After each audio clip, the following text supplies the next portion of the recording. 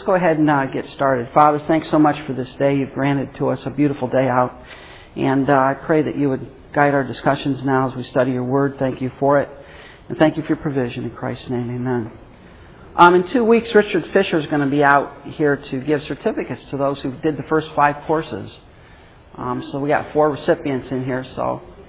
And he's going to check out and see how well I teach or how badly I teach too. So he'll be here. Richard Fisher's the director for the Moody Extension Schools in Northeast Ohio. So he'll be here. But today we're going to talk about the next topic in Anthropology-Hamartiology, which is the fall of man. And we'll be spending a lot of times, by the way, in Genesis 3 and Romans 5. So that's where we'll be as far as our text goes. Romans 3, Genesis 5. No, Genesis 3, Romans 5. All right? Genesis 3, Romans 5. When we look at God's creation of man, God created man with certain responsibilities in the garden. He didn't put Adam in the garden and just sort of loaf all day long and sort of sit around and eat and do nothing else, be idle. But God put him there for a reason. God created man for a reason. All right? And one of those reasons, if you look at these verses here, is man was to assume headship over all of nature. Man was to have dominion over all the things that God had created. Now, if you look at Genesis 1:26, then God said, "Let's make man in our image, after our likeness, and let them have dominion over the fish of the sea, the lands, the birds of the heavens, and over the livestock, and over all the earth, and over every creeping thing that creeps on the earth." God created man to have dominion over his creation. Now, what do you think that means, dominion? When we talk about dominion, what is that? When you think of dominion? To rule over, okay? Did man own it? No, man didn't own it. Man did not own creation, but man was given responsibility over it. He was given dominion over it. Now, if he's given dominion over it, what does that imply creation was created for? Man. All right? Now, we've got a lot of enviro whack jobs out there that want to make us no different than a toad or a frog or a beetle. We're just accidentally happen to be the highest life form on the planet. And they want us to go back to nature. You know, they don't want us to use oil. They don't want us to use nuclear power. They don't want us to use all of this stuff. And quite honestly, folks, God created this world as a disposable planet. He created it for us, for human beings. And we're given dominion over it. That means we are to subdue it. And that later on, one of the things that God says to man is that he is to subdue it. Now, if you are to subdue nature, what does that imply you have to do? Overcome it. All right? Now, I don't know about you, but if you don't attend your garden for a long time, what happens? Nothing grows. In my case, if I tend it, it doesn't grow. But in most cases, if you don't tend your garden, it's overcome with weeds. That's part of, by the way, the curse of the fall. But God created man to have dominion over this planet. That does not mean that we are to abuse it. Right? It doesn't mean that we are to just willy-nilly destroy it. It does mean that we are to rule over it. We are to subdue it. We are to garden it. In fact, God put man in the garden to tend it. All right? Now, Adam didn't have to deal with weeds and mosquitoes and bugs like we do. But not at first he didn't. But he was to tend the garden. He was to take care of that. That was something that he was supposed to do. So when we talk about man having headship over creation, we don't mean that we have a right to just go and destroy it and be environmentally unconscious. We shouldn't trash it up. But on the other hand, we should use it wisely. We should use the resources that God has given us. And that would include all of them. You know, it's not a sin to cut down a tree for firewood. It's not a sin to kill a deer for meat. It's not a sin to drill for oil in Anwar.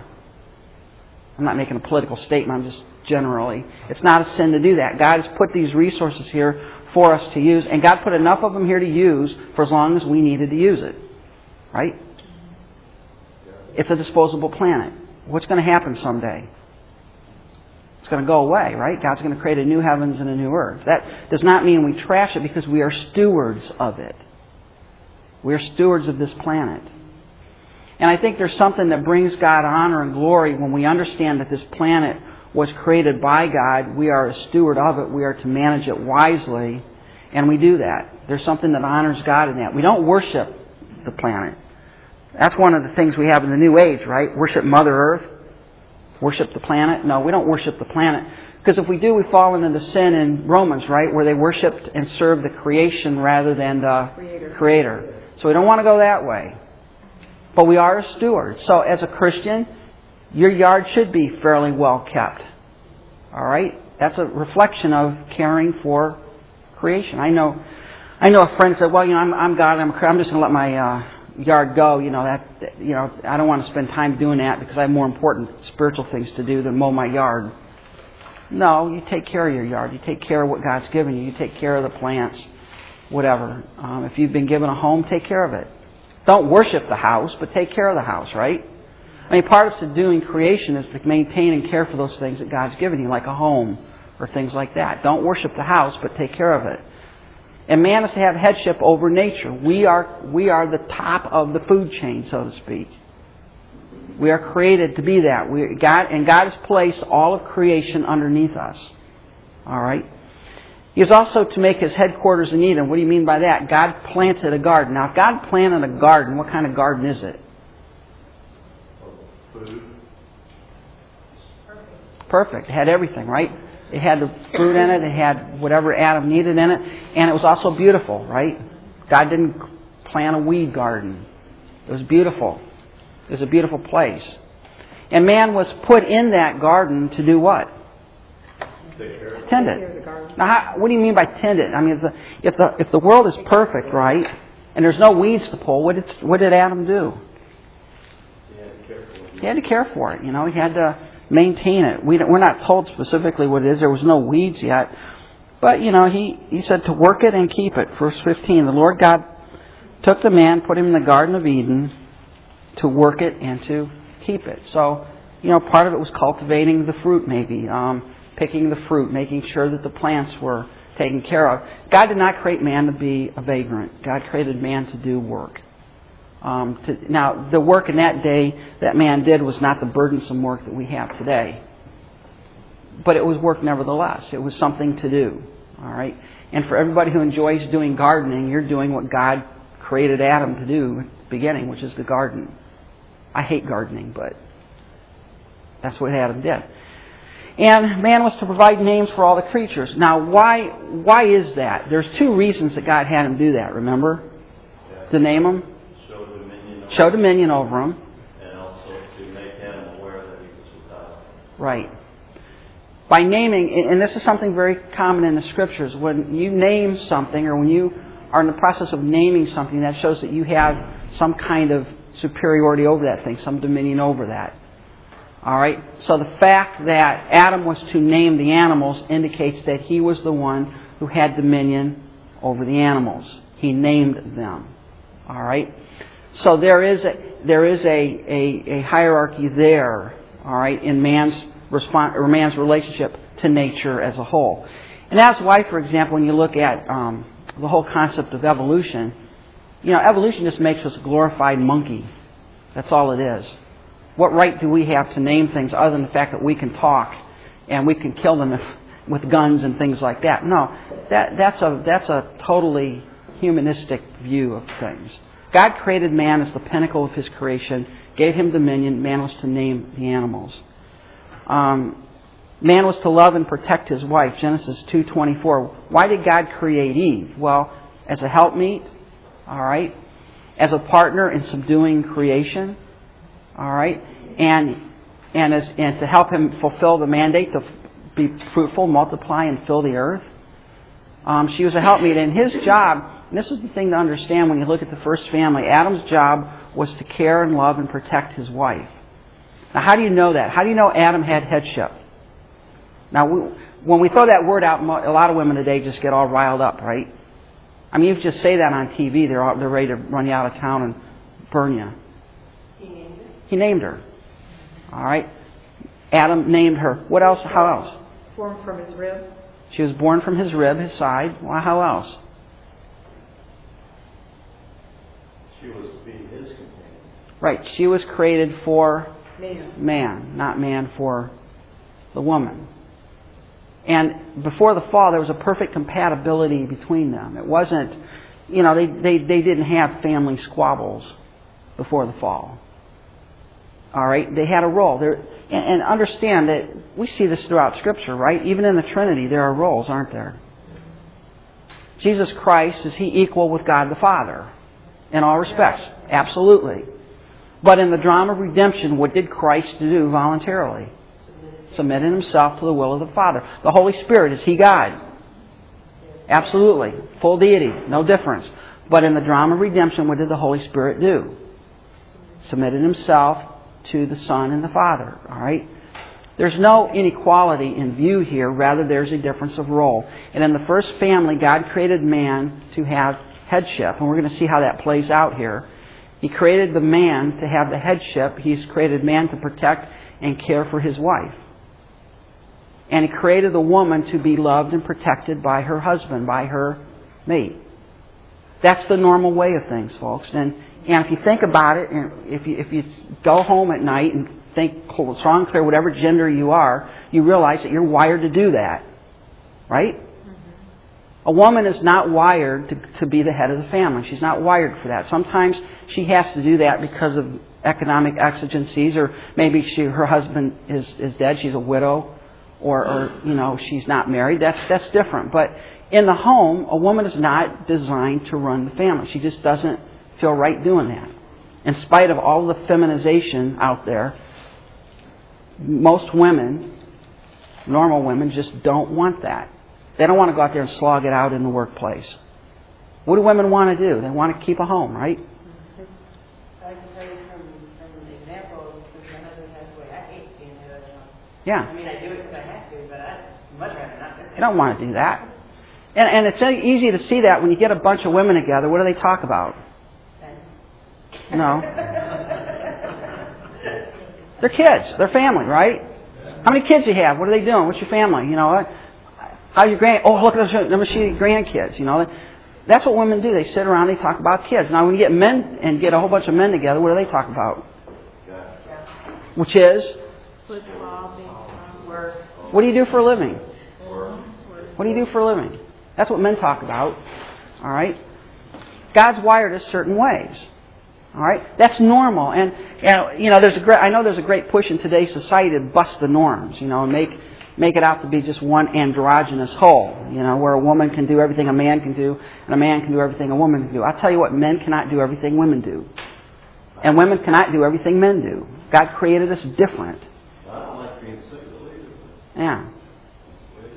Doesn't it bother you guys that you have to do everything? You got to support a family the rest of your life? Doesn't it bother you guys? No. It's natural. It's natural. It doesn't.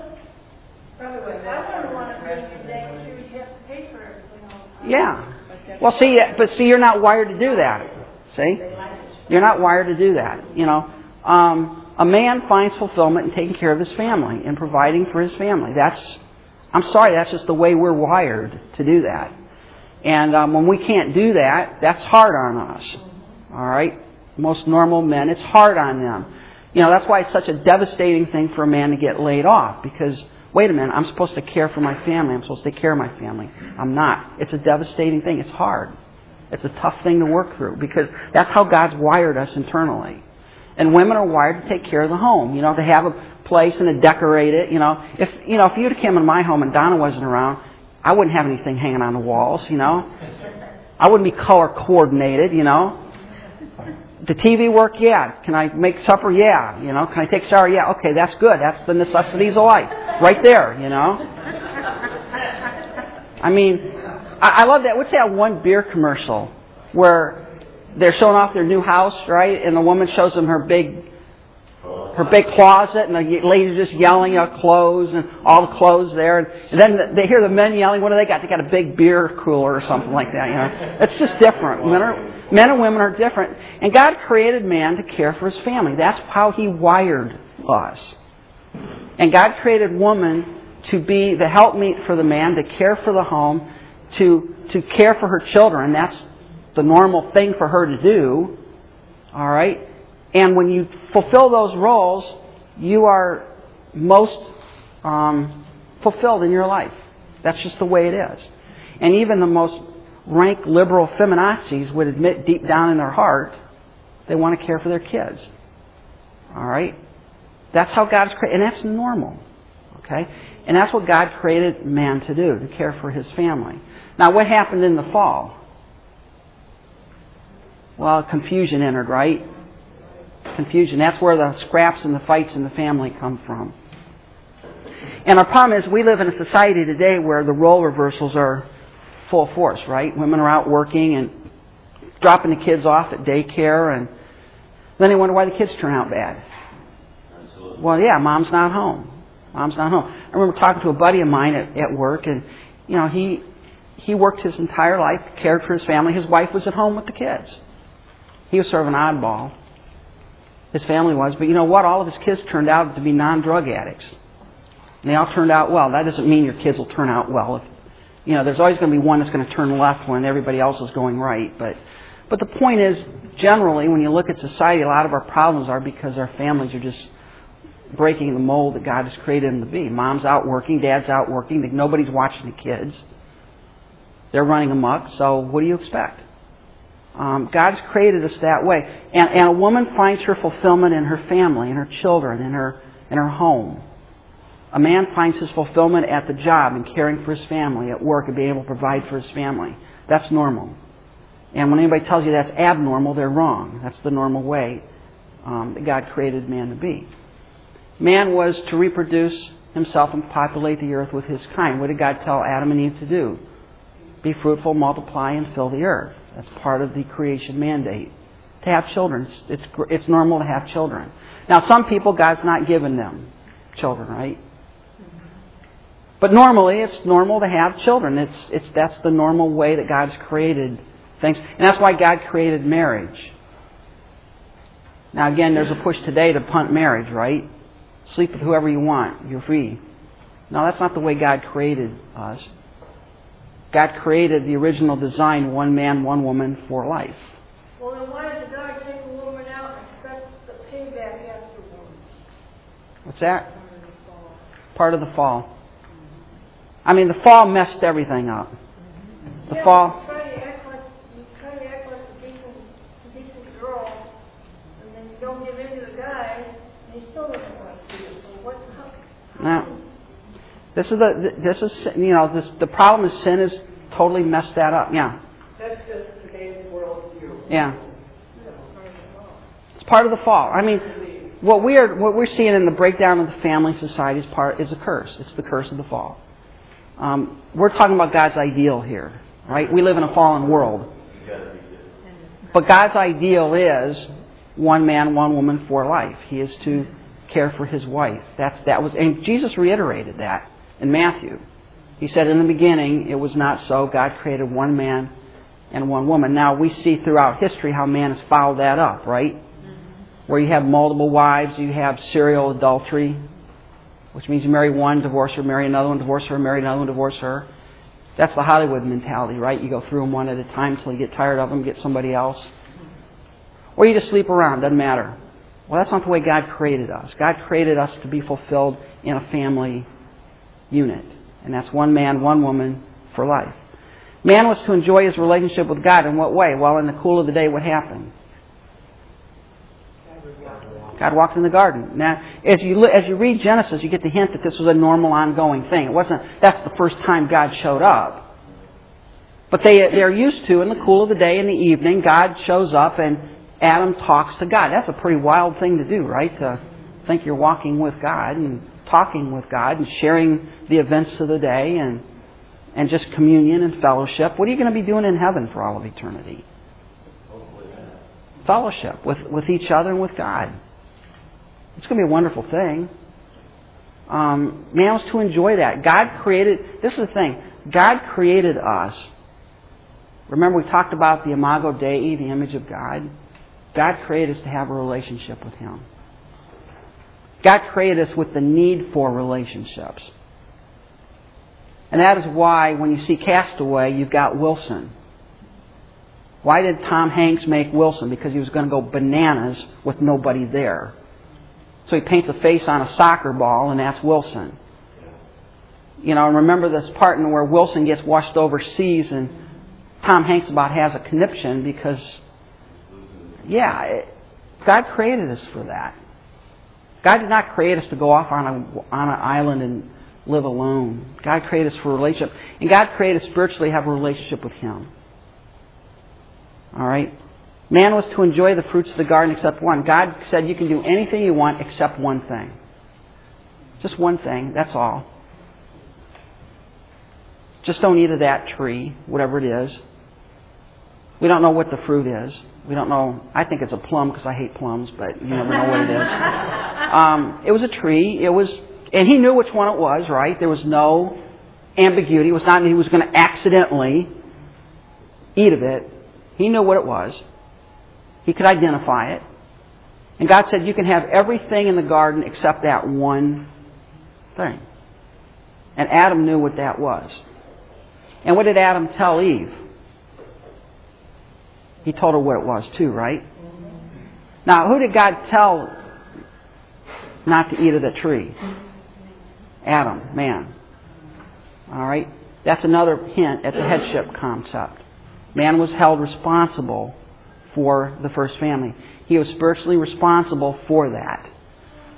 He could eat anything except that one thing. And then man was forbidden to take of that one tree, right? Don't eat that. When the day you eat it, you will die. Now, how did Adam compute death?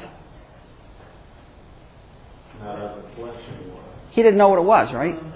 What do you mean die? What is that? What's die? Right? Because he's never seen death. And by the way, did the animals kill each other at this time? No. So that sort of blows evolution, right? You don't have animals killing each other. Because what did God create all the plants for? Food for the animals. Yeah, wait a minute. Lions eat grass? Yeah. What's going to happen in the millennium? They're going to eat grass.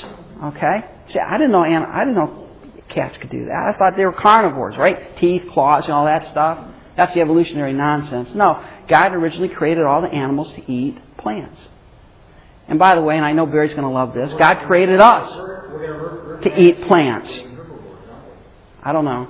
I want a steak in them. Well, I'm not going to have to worry about having a steak in the limb because I'll be in a glorified body. But, yeah. We were talking about this over a burger. No, we weren't.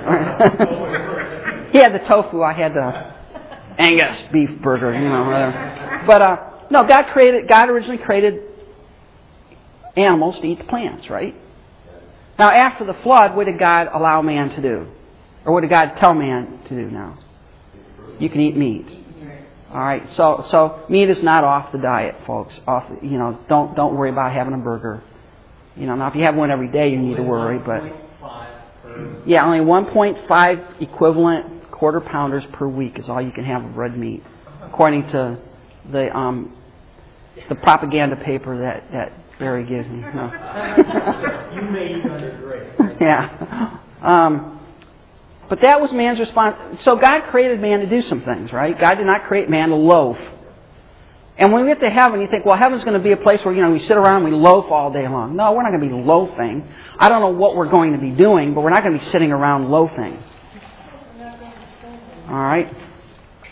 It'll be a wonderful place. Now, what happened to all of this perfection that God created? Well, it all came crashing down in Genesis 3, didn't it? With the fall. And we're going to look at this in more detail. We're just going to get a high-level view now at it. And we're going to be coming back and visiting this a couple of more times as we work our way through the rest of the doctrinal series in the next year or so. But when you look at the fall, there's basically several theories of the fall that come out when you look at Genesis 3. The liberal position. What's the liberal position? Well, there was no fall.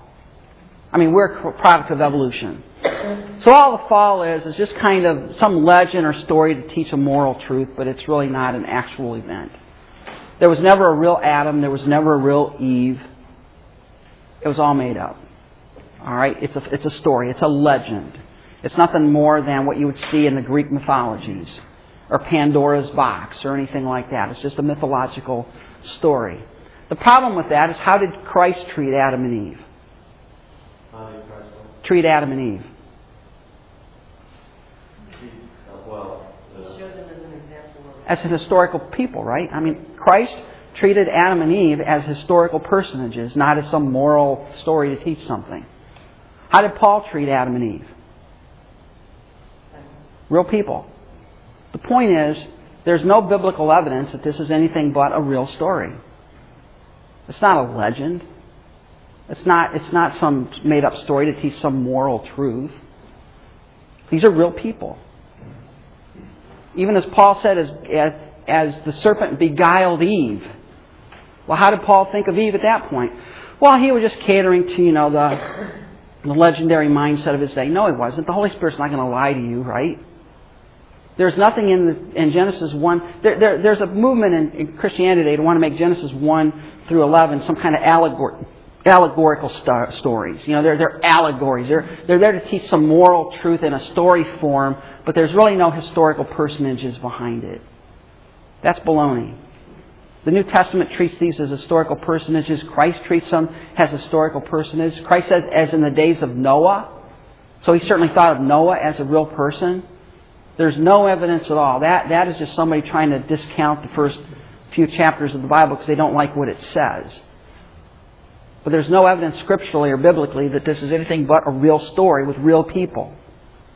But the liberal position says, nah, it's just some allegorical story. It's just some kind of thing like, the Pandora's box of Greek mythology or anything like that. No, they say it's just a legend. Pelagian, we're going to come back and visit this guy. It's called Pelagius is his name. And he and Augustine had St. Augustine had some debates back in the 3rd century, 4th century actually it was. And basically what Pelagius said is that, look, Adam's sin was a real sin. He believed in a real Adam, by the way. But he said it was just a bad example. It really doesn't affect me today. The fact that Adam's sin has no effect on my life today or on me. Follow what he's saying? Adam sinned, yes. Adam fell, yes. But that doesn't affect me personally. All right? Well, this is what Pelagius taught, and we're going to talk about this in more detail. I'm just hitting it at, giving you a little taste of what's coming. But Pelagius basically said, look, Adam's sin was a bad example, but any person who's born today is born in a state of innocence. They're not born. He denied original sin. Okay? He basically said, you're not born with original sin. You're born innocent. And until you choose to sin as a baby, you are innocent. Now, what's the problem with that kind of logic? Other than it's anti-biblical, but logically. How many people have lived since Adam? Pick a number. Everybody. Some estimates have been 40 billion. All right, we got about 8 billion people in the world today, Some said about 40 billion, give or take. What did all 40 billion people do? All right, so statistically, this makes no sense, right? Because if you were born innocent, statistically, someone out of 40 billion should have chosen not to sin. But that's never been the case, right? We've all fallen. All right? But Pelagius taught, he basically said, no, we're born without sin, and we only become a sinner when we, as babies, as children, make a decision to sin. All right? So in that way, Adam's sin did not affect me at all. It was just a bad thing. It affected Adam, right? It made him fall. It brought him under the curse, but it really doesn't affect me at all. All right? This is really an anti-biblical position. It's heretical, basically. All right? You buy into Pelagianism, you're buying into some serious heresy. All right? Because it denies original sin. And then there's a view here that's sort of, we call it semi-Pelagian. All right? And maybe if you heard this word before, Arminian versus Calvinism. We'll talk about all of this good stuff later. But basically the Arminian or semi-Pelagian view doesn't go so far as to say we have no original sin. Rather, it said Adam's sins weakened the human race. So what they would say is this. They would say Adam's sin weakened us. We do have this thing called original sin, but it is not so bad as to totally make us unable to choose right. follow what I'm saying there? Semi-Pelagian says you're born with the ability to freely choose right and wrong. Just so happened that all 40 billion of us chose wrong. All right? Semi-Pelagian says, no, you're born with a weakness. You're born with a propensity. Adam's sin affected us in that it weakened us, but it did not remove our ability to, in and of ourselves, apart from God's help, apart from the assistance of the Holy Spirit, we can choose right. The average pagan on the street can choose to do the right thing. He doesn't need God's help to do it. You follow what's being said there? All right? You don't have to be taught what is right? You may need to be taught what is right, but you have the ability, every human being has the ability to, in and of themselves, apart from God, choose right. Do you follow what's going on there? Now we're going to work this through in more detail in the doctrine of salvation. But what this view says of the fall, Adam's sin did affect the human race, but it did not destroy our moral consciousness. Following that? It didn't destroy it. It weakened it. We're weak. We have a propensity to sin. We naturally have an inclination towards that. But we have not been so radically affected as to be unable to make the right decision. You follow what's... Yeah. You say remain sinless. In which one? Bottom one? Some who... This is a spectrum. Okay? It's a spectrum. All right? But there are some in this... I'll tell you what churches are in this. Wesleyan churches buy into this a little bit. In sinless perfection. They say you can reach a point... No, it's not them. It's the... Because I was in the Nazarene church. It's Nazarene. Whatever, the Nazarene church. And that is not what we were taught. And we were always told we were coming from an Arminian perspective. What we were taught was that man is corrupt because of the fall. But it is the power of God that enables us not to sin. It's not within ourselves. There's a bend towards sin. Right. Natural inclination because of the fall. We are going to sin. But there's, and what I'm saying on this one, there is a spectrum. Okay. There's a spectrum on this. It's not one singular monolithic position. Some of them do not. Yeah. Some of them do not. But there are some, and I ran into a couple, that basically you can reach a point where you don't sin as a human being, where you just don't sin. Now, again, yeah, you got God helping you, of course. You know, you got that. But you can reach that point where you do not sin. For a long period of time. I need to qualify too. I don't know what the Nazarene is preaching. Yeah. From what I've heard, things have changed a lot. Yeah. And again, understand when we talk about this, and this is a good point to make out, there is a spectrum. There's a wide spectrum of things. There are some that are over on this side and some over on this side. But one of the general things in here is that it really emphasizes the human will aspect. This part. It emphasizes... There's a lot of emphasis on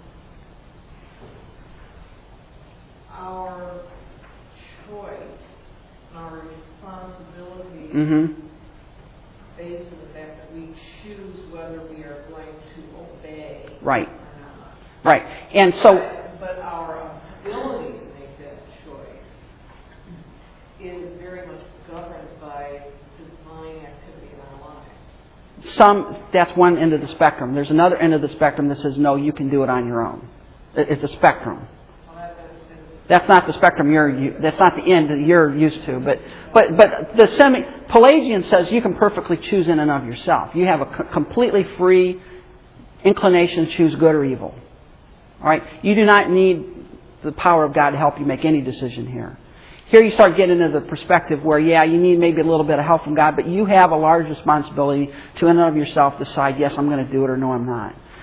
Some that fall into this believe you can lose your salvation. And again, it's a spectrum. There's a wide spectrum. Some say, no, you can't. Others say, yeah, you can. All right? Some of like the Wesleyan, some Nazarene faith say, yeah, you can lose your salvation because you can choose not to obey. You can fall into sin, and if you do, you've lost it. All right? We'll sort that out. I don't want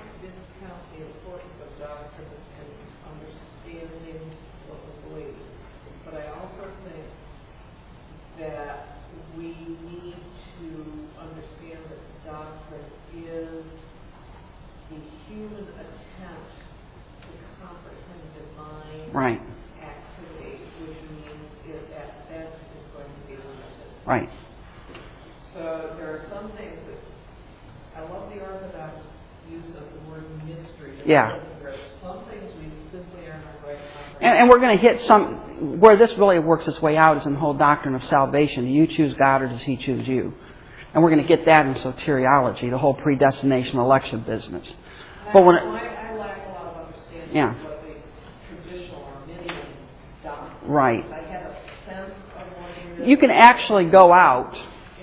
You can actually go out to the internet and look up Jacob Arminius, and it will actually list those. All right. And again, we're going to sort this out in great detail theologically what they mean. We're looking at it from a 20,000-foot level right now. We're not getting down into the weeds.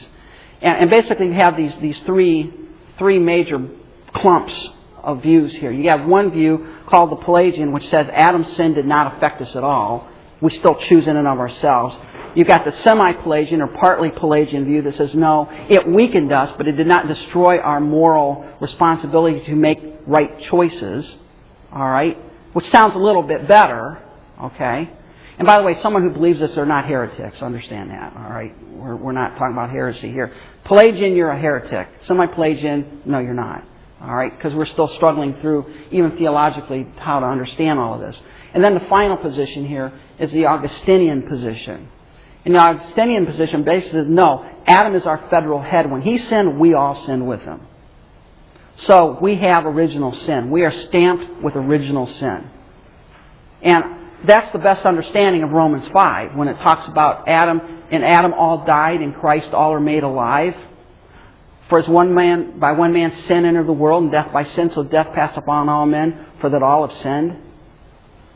So, biblically, Romans 5 seems to indicate the Augustinian position, or substantiate the Augustinian position that says, no, Adam's sin directly affected me. How did Adam's sin directly affect me? When Adam sinned, I did it with him. And you say, wait a minute, that's not fair. Adam lived, 6,000 years ago. Wait a minute, that's not fair.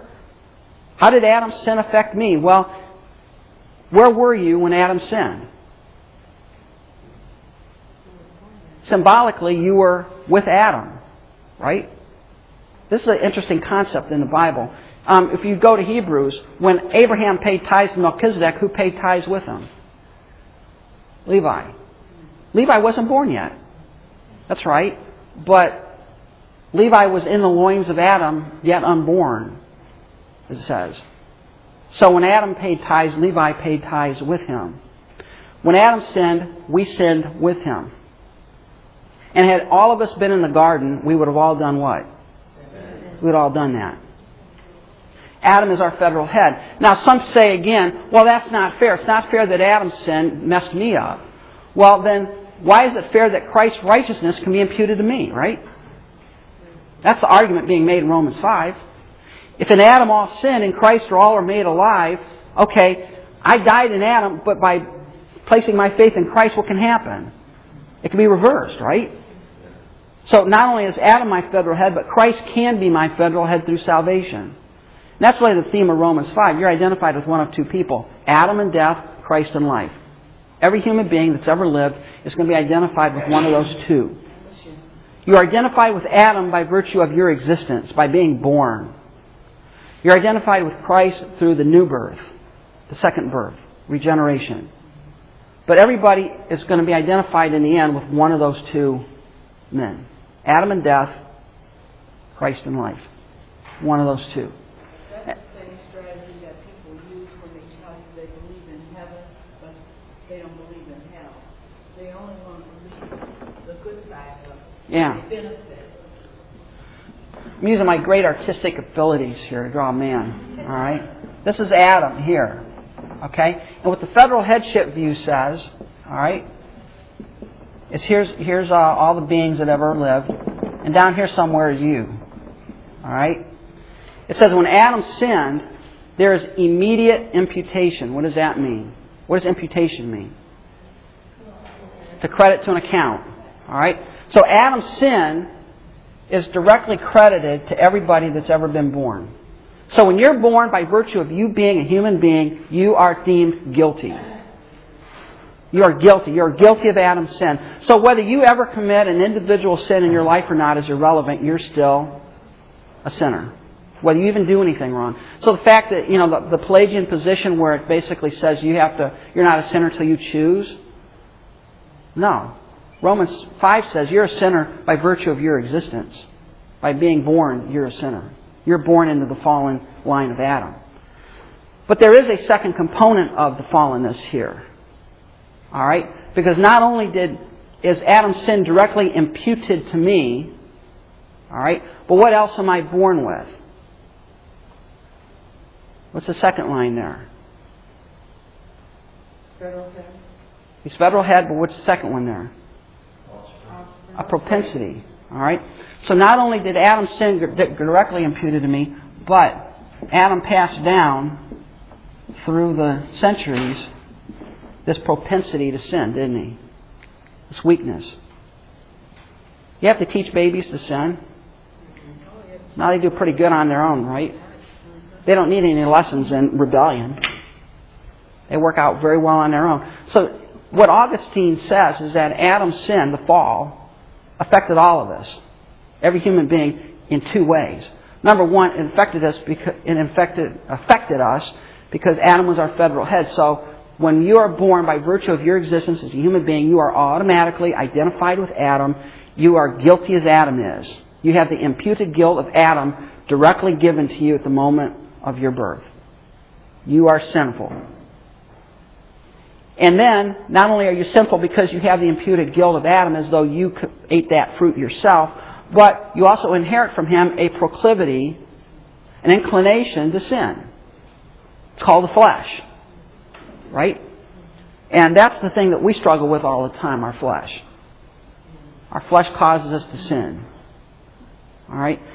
And what God has done through redemption is what has He done with this imputed guilt of Adam? Give Christ to it. Right. So what God does is He takes the imputed guilt of Adam and credits that to Christ, and He takes Christ's righteousness and credits it to us. That's Romans 5. You just got that's the 20,000-foot view of Romans 5. God, we are born with the imputed guilt of Adam. We're born in death. But through Christ, through His righteousness, through His sacrifice, we can have the imputed righteousness of Christ credited to us instead of Adam's death. And because of that, as far as God's concerned, He sees us as righteous as Christ is. That's the imputed righteousness of Christ. And what does God do with this fallen flesh, ultimately? Through salvation of Christ. Well, salvation, do you still lug it around? No. Someday it's gone, right? Someday you have a new body, you're going to be glorified. You're not going to have a flesh. In heaven, you're not going to have flesh to lug around, the proclivity to sin. Isn't that cool? In heaven, you're not going to be able to mess it up. Because you're not going to have the flesh that you lug around. This is the struggle of Romans 6 and 7. Where Paul says, the things I want to do, I don't do. And the things I don't want to do, I do. And who's going to deliver me from the body of this death? The flesh, the fallenness, the proclivity to sin. Where did I get that? I got it from my parents. Where did they get it? They got it from their parents. And if you work way back, where did they get it? They got it from Adam and Eve. We were born in sin. We're a sinner not only because we have the imputed guilt of Adam, we're also a sinner because we have a natural inclination for evil, and we act upon that from the earliest ages and choose evil. So the concept that you're born as a blank slate and that you choose is not really biblical. Trying to comprehend what happened with the fall and what happens with the act of Christ in our lives with forgiveness and salvation. I find thinking in terms of loss and restoration maybe a little easier to comprehend than the idea of imputation Right. I know that using the idea of credit taken into account is one means of explanation. But I think if you look at the reality of what happened, mankind lost his innocence. It was replaced by guilt and shame. He lost the authority God had provided him, and in its place came weakness and helplessness. He lost the acceptance by God, which was replaced by the rejection of men. Mm-hmm.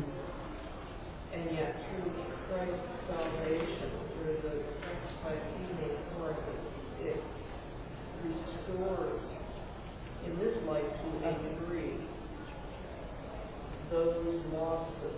In heaven, the restoration will be complete. Right. That's what We don't think about what people sacrifice Mm-hmm. when they sin. There's a huge cost. Yeah. A huge loss. And it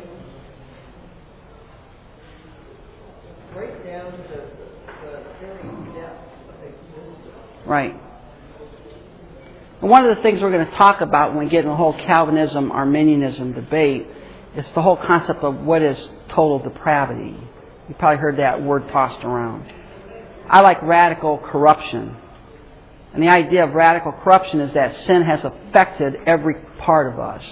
There's not a single component of our existence that's not been affected and stained by sin. Are all of us as bad as we could be?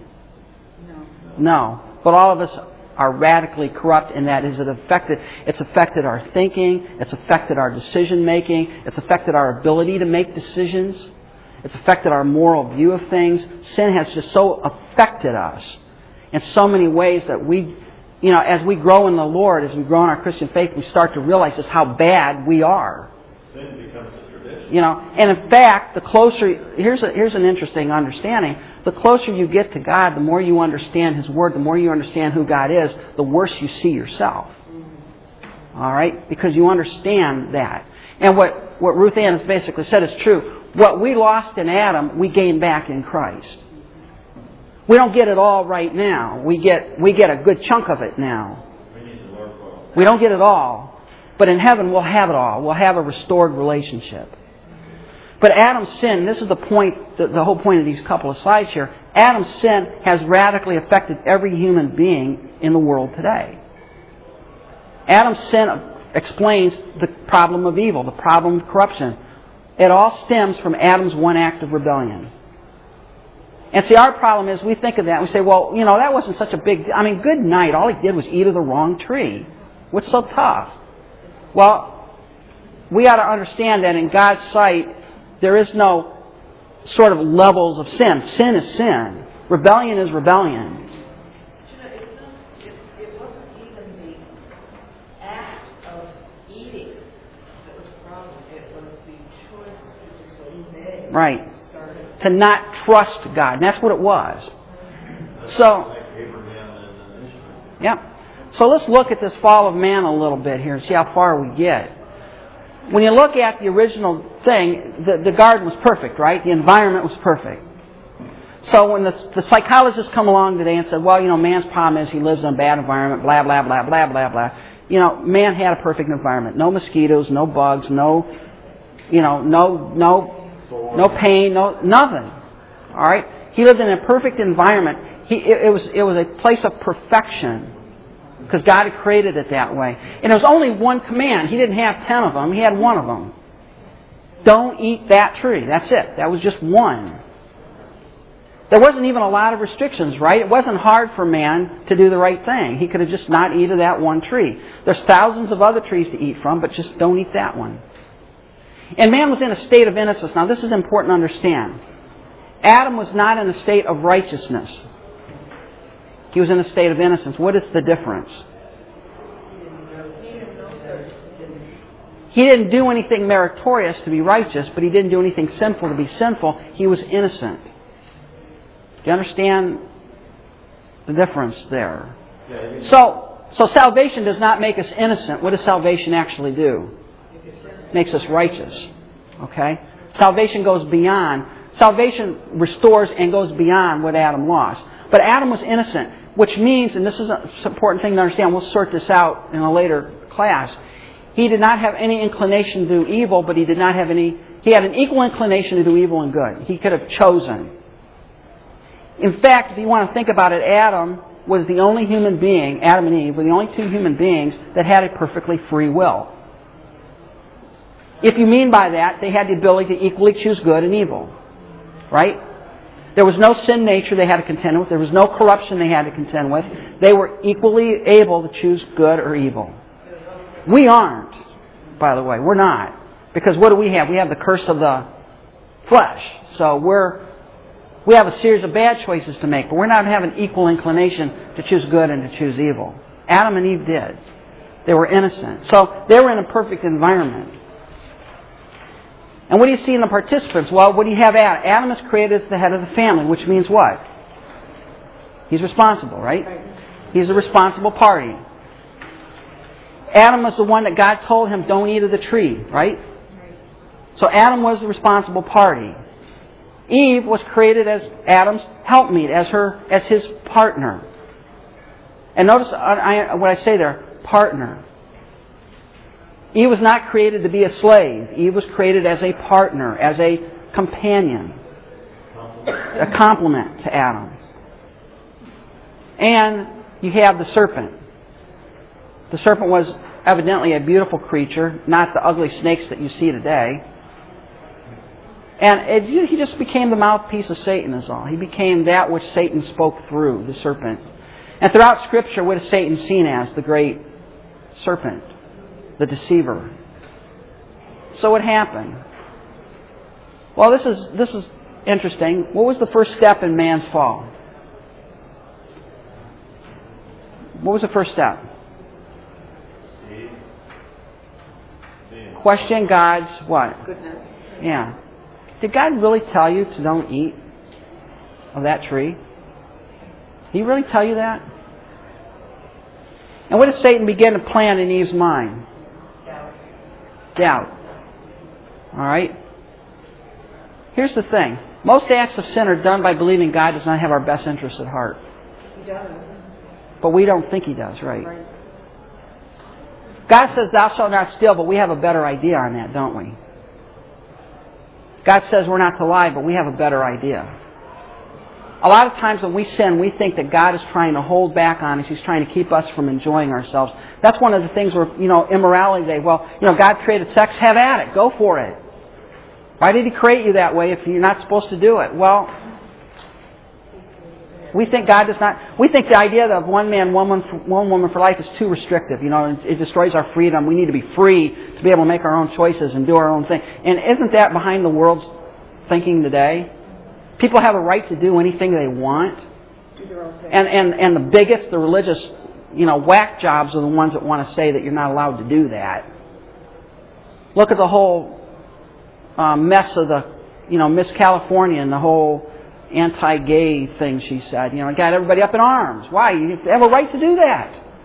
How dare you question someone's ability or right to do what they want to do? And see, what is it? We think that God has something. He's trying to keep us from enjoying ourselves. And if God sees anybody down there enjoying themselves, He's got a bat ready to knock them upside the head and make them miserable. And what else do we do? Well, we exalt our thinking over God's. Well, God said this, but you know what? I have a better way of doing that. I really don't think that's the right. I think this is better. And what do? We exalt our reasoning over God's. I know God said that, but I have a better idea. I think there's a better way to do that. Or I don't like what God said. I'm going to do this other thing instead because I think it's just as equally valid.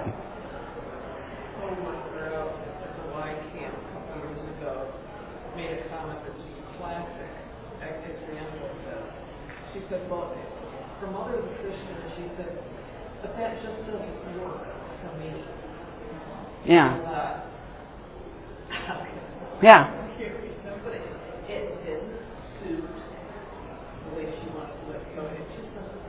Yeah.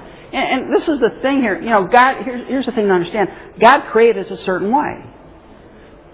Okay? He's created men and women to have a normal relationship in a marriage. That's how God created. That's where you find the greatest fulfillment in life.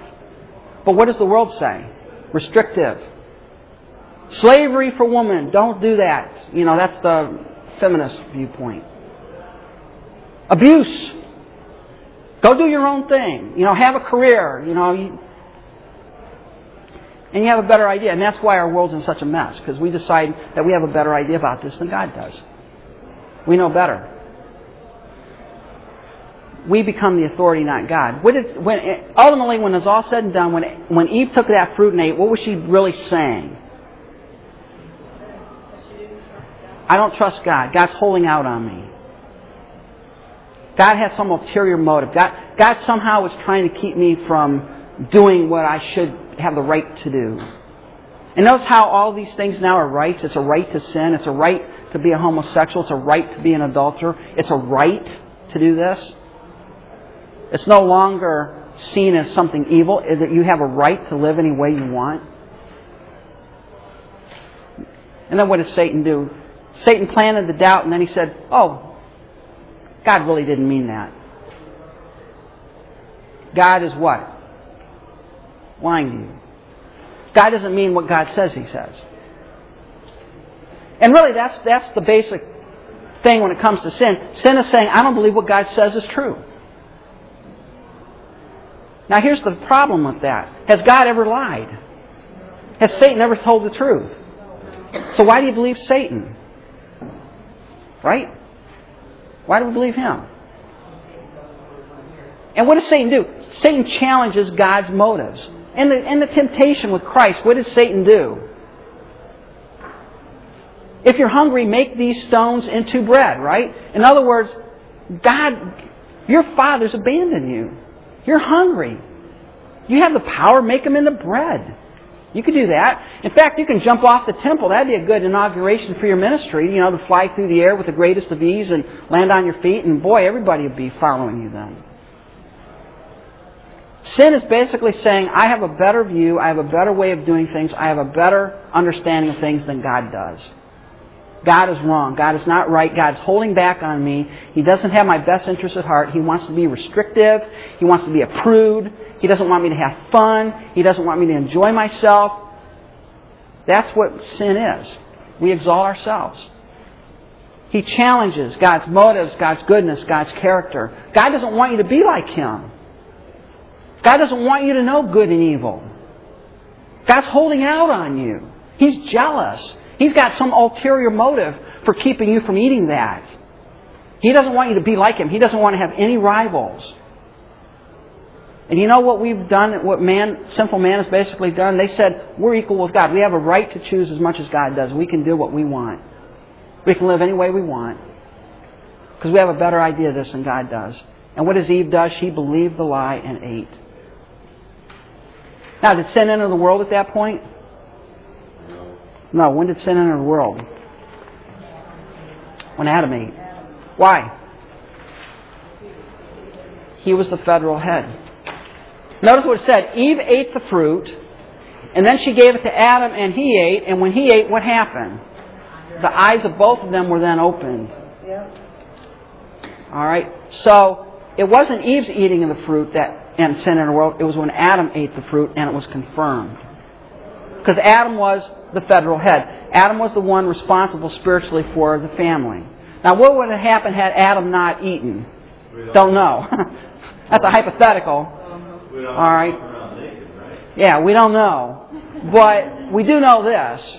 When Adam ate, the act was confirmed. And here's the thing to understand. Eve was deceived. Adam did it with full knowledge. The New Testament says Eve was deceived. She was deceived. It wasn't that Eve consciously knew and disregarded it. She was deceived into thinking she was doing the right thing. And folks, listen, that is the insidious nature of sin. We're going to talk about this. The insidious nature of sin is that you think you're doing the right thing when all along you're doing the wrong thing. And a great movie illustration is Star Wars 3: Return of the Sith, or whatever, the Rise of the Sith, or whatever it is. The third one where Anakin turns to the dark side. What's he think he's doing if you watch the movie? He's doing good. He's doing the right thing. He's doing the best thing. And all along, what is he on the path to? Evil and destruction. That's how Satan operates. He makes you think you're doing the right thing, you're being right, and all along you're headed right towards the cliff and destruction. And that's what happened to Eve. Eve thought she was doing the right thing. And guess what? It was the wrong thing. She was deceived. How many more do we have? We have one more slide. What are some of the results of the fall quickly here? And we'll talk about these a little more. Well, shame. How do you know it was shame? They covered themselves, right? They had a self-consciousness now. They were all of a sudden they were ashamed of what they did. They wanted to hide. And we've been hiding ever since. There's shame. Fear. They hid from God. And, God said, where are you now? Did God know what happened? Of course He did. He's trying to engage the conversation with man. You have discord. God basically says, now there's going to be discord between you and the woman. We don't have time to go into that. But the construct of the Hebrew text there says, your desire will be for man, yet he will rule over you. And you see the beginning of the battle of the sexes. Well, you see that right from the beginning, because he lays her and she lays Yeah. her. And the serpent didn't have a leg to stand on, so he couldn't blame anyone. Discord. You got discord. You got death, right? Now, what kind of death entered? Spiritual death immediately. Now, 900 and some odd years later, you have physical death, but spiritual death entered the world. Separation from God. You have suffering. You're going to have to till the ground by the sweat of your brow, weariness of labor. And the woman, how is she going to be affected? She's going to bear children in agony and pain. And not only do I think that refers to the physical agony, but it refers to the emotional agony, because what is she going to see in her children? The stain of sin, right? What happened to Eve? Eve and Adam got to see Cain kill his brother. They got to see the results of that in their own family. You have separation from God. Now this is interesting. What happens in Christ? Every one of those is reversed, right? In heaven we will be perfect. There will be nothing to be ashamed of. Nothing to hide. We will have no fear. We'll be able to walk with God and see God face to face. We won't be hiding behind some pillar in heaven. Discord will be gone. We'll be in perfect harmony with one another. Death will be removed. There's no more death, sorrow, crying, or pain of any kind. No more weariness of labor. No more separation from God. In Christ, everything that we lost in the fall is gained and then some in Christ.